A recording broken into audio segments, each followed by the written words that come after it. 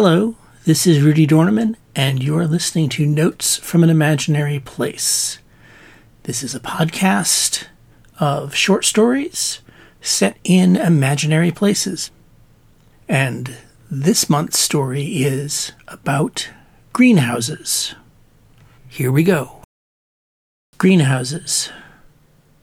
The greenhouses are geodesic domes that cling like giant eyes to the branches of mile-high trees. The trees have been dormant for a decade and will remain nothing but bare gray bark for at least a couple more. Then the rains will be daily and soaking again, rather than once or twice yearly mistings. Through these dry years, the domes are the only green in this vast skeletal forest, a desert of bare bark. The cartographer has come to map the trees. The last decent maps date to the previous dry period, a good 230 years back. Since then, branches have grown, new households have been bored out, and new bridges built. So, while the leaves are gone, she works, gathering images from as many angles as she can. When the leaves return, she might still be sorting through what she's accumulated, but she's confident she'll have at least the canopy's major treeways recorded, named, and cross-referenced. For the last great mapping exercise, a cartography team of 20 had swarmed through the treetops from greenhouse to greenhouse. But that had involved sketching everything by hand, followed by hours upon hours of laborious copying and compiling.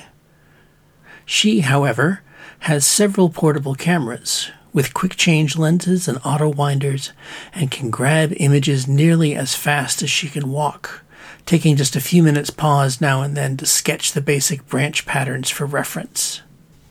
She follows the branches, hikes stairs that spiral up and down the vast tree trunks, skitters over rope bridges that sway between branch paths, her camera shutters snapping, always snapping.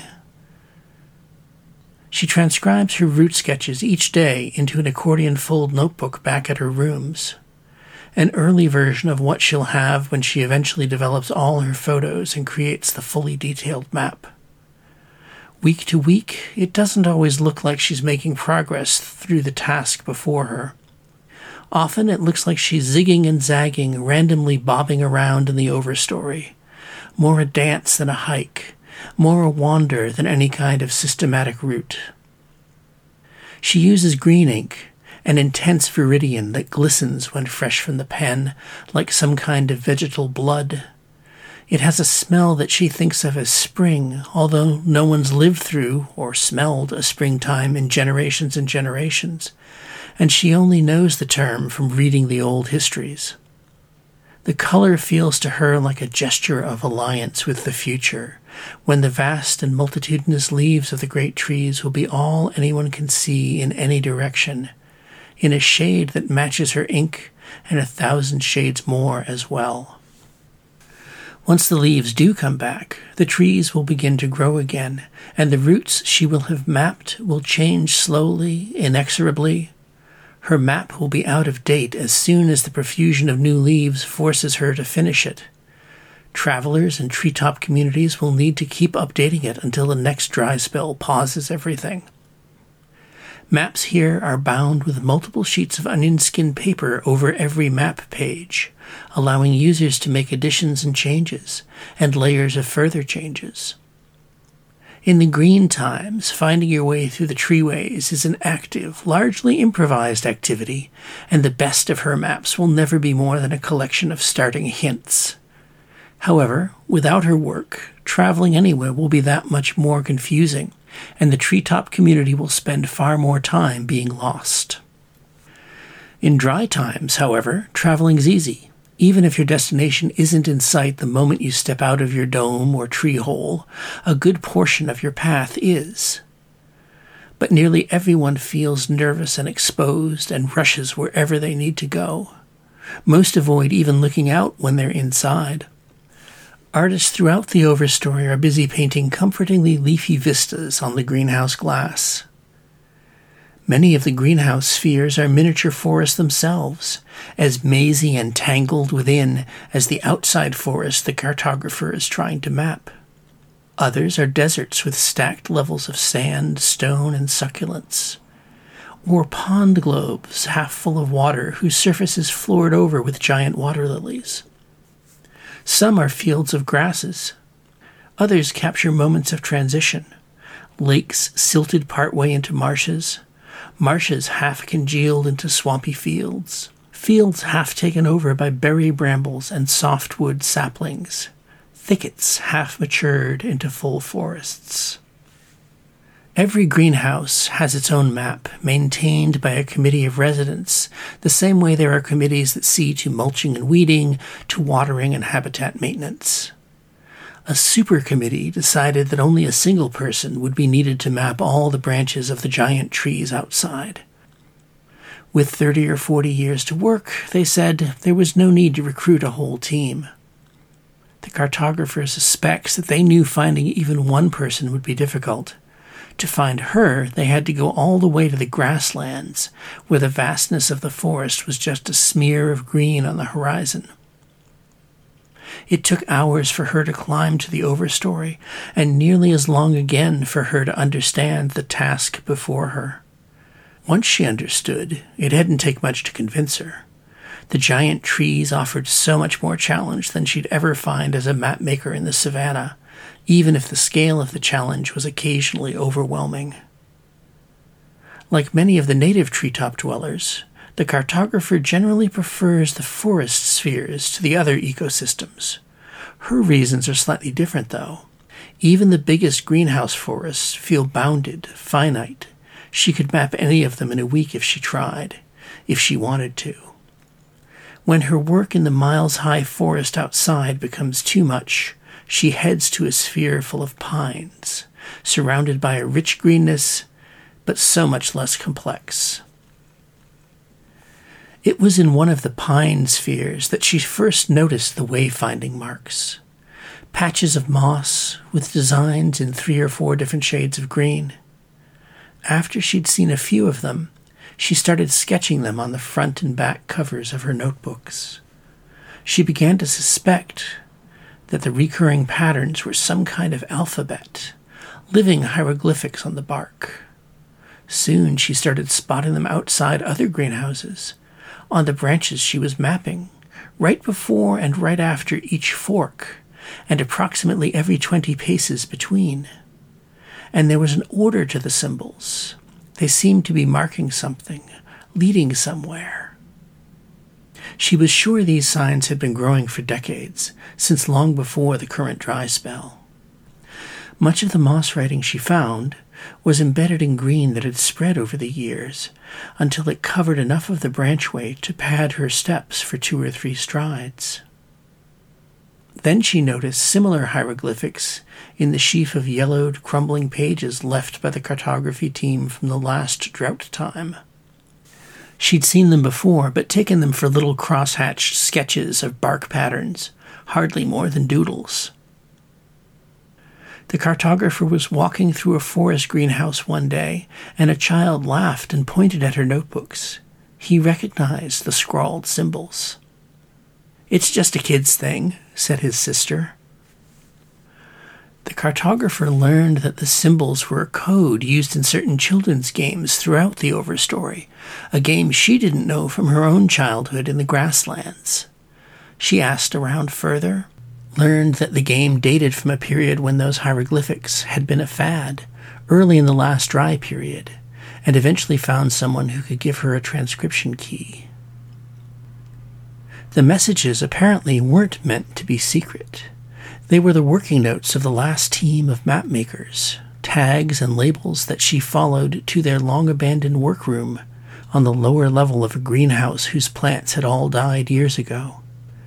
Amid the spider webs and skeletal shrubbery, she found drawing tables strewn with astrolabes and T-squares.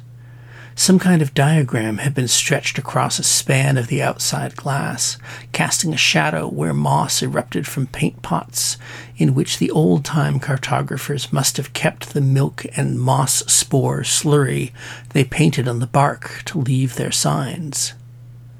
The moss seemed to be the only thing still alive in the sphere. The diagram was so faded that she could only read it a little after noon each day, when the light shone through most brightly from behind it. It was a map of maps, the super sketch the map-making team had used to coordinate their efforts. She studied it, deciphering the hieroglyphics that crowded every bit of empty space. Near one of the upper corners, she found the word edge.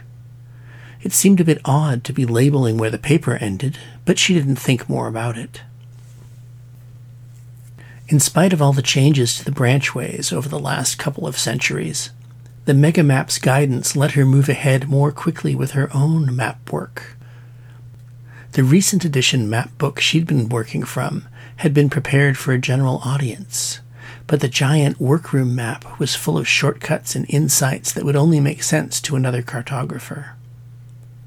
The more she came to rely on the map of maps, however, the more that one seemingly over-obvious note bothered her. She went over the symbol with a magnifier, but she hadn't read it wrong. She found more transcription tables, but she hadn't mistranslated it either. So she set out one morning for the place where the map of maps said edge. It was slow traveling. She was soon past the branches she'd already mapped in that direction, and she could only justify the excursion to herself if she worked as she went. So she photographed and sketched and photographed. Her shutter finger automatic, the auto winder as persistent as her own breathing. The moss writing confirmed she was going in the right direction, and late on the afternoon of the fourth day, she reached it. She climbed to the uppermost branches, higher than her explorations had ever taken her, so high that her lungs felt a little empty no matter how big a breath she took. She looked out across the treetops, and it seemed that the trees were subtly different, the bark with undertones more blue than green or gray, the branches a little more angular than anything she'd seen in either the greenhouses or old photographs. Then she looked down and saw the faceted geodesic of a greenhouse wall stretching away from her, so immense that she could barely see the curve of it. She looked up and could see where that wall continued so far overhead that it divided the clouds in the sky behind her from the sky ahead of her. Her head swam in sudden vertigo. All the greenhouses, the whole forest of giant trees, and the savanna beyond where she'd grown up, and who knows how much beyond that, all of it was contained within a vast greenhouse, far larger than she could have imagined. All her life, everything she'd known. The hieroglyph was there at her feet. Edge. Another just up the branch. More.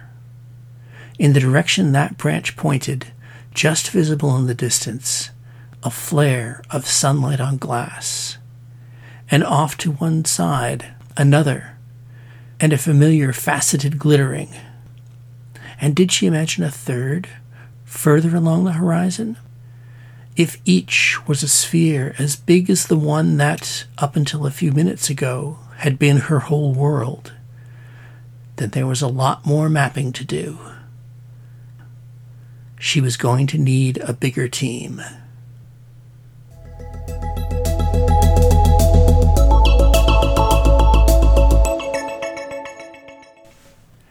That was Greenhouses.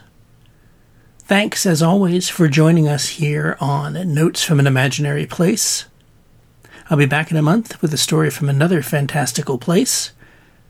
In the meantime, my big news continues to be that I've got a story in the July-August 2022 issue of the Magazine of Fantasy and Science Fiction.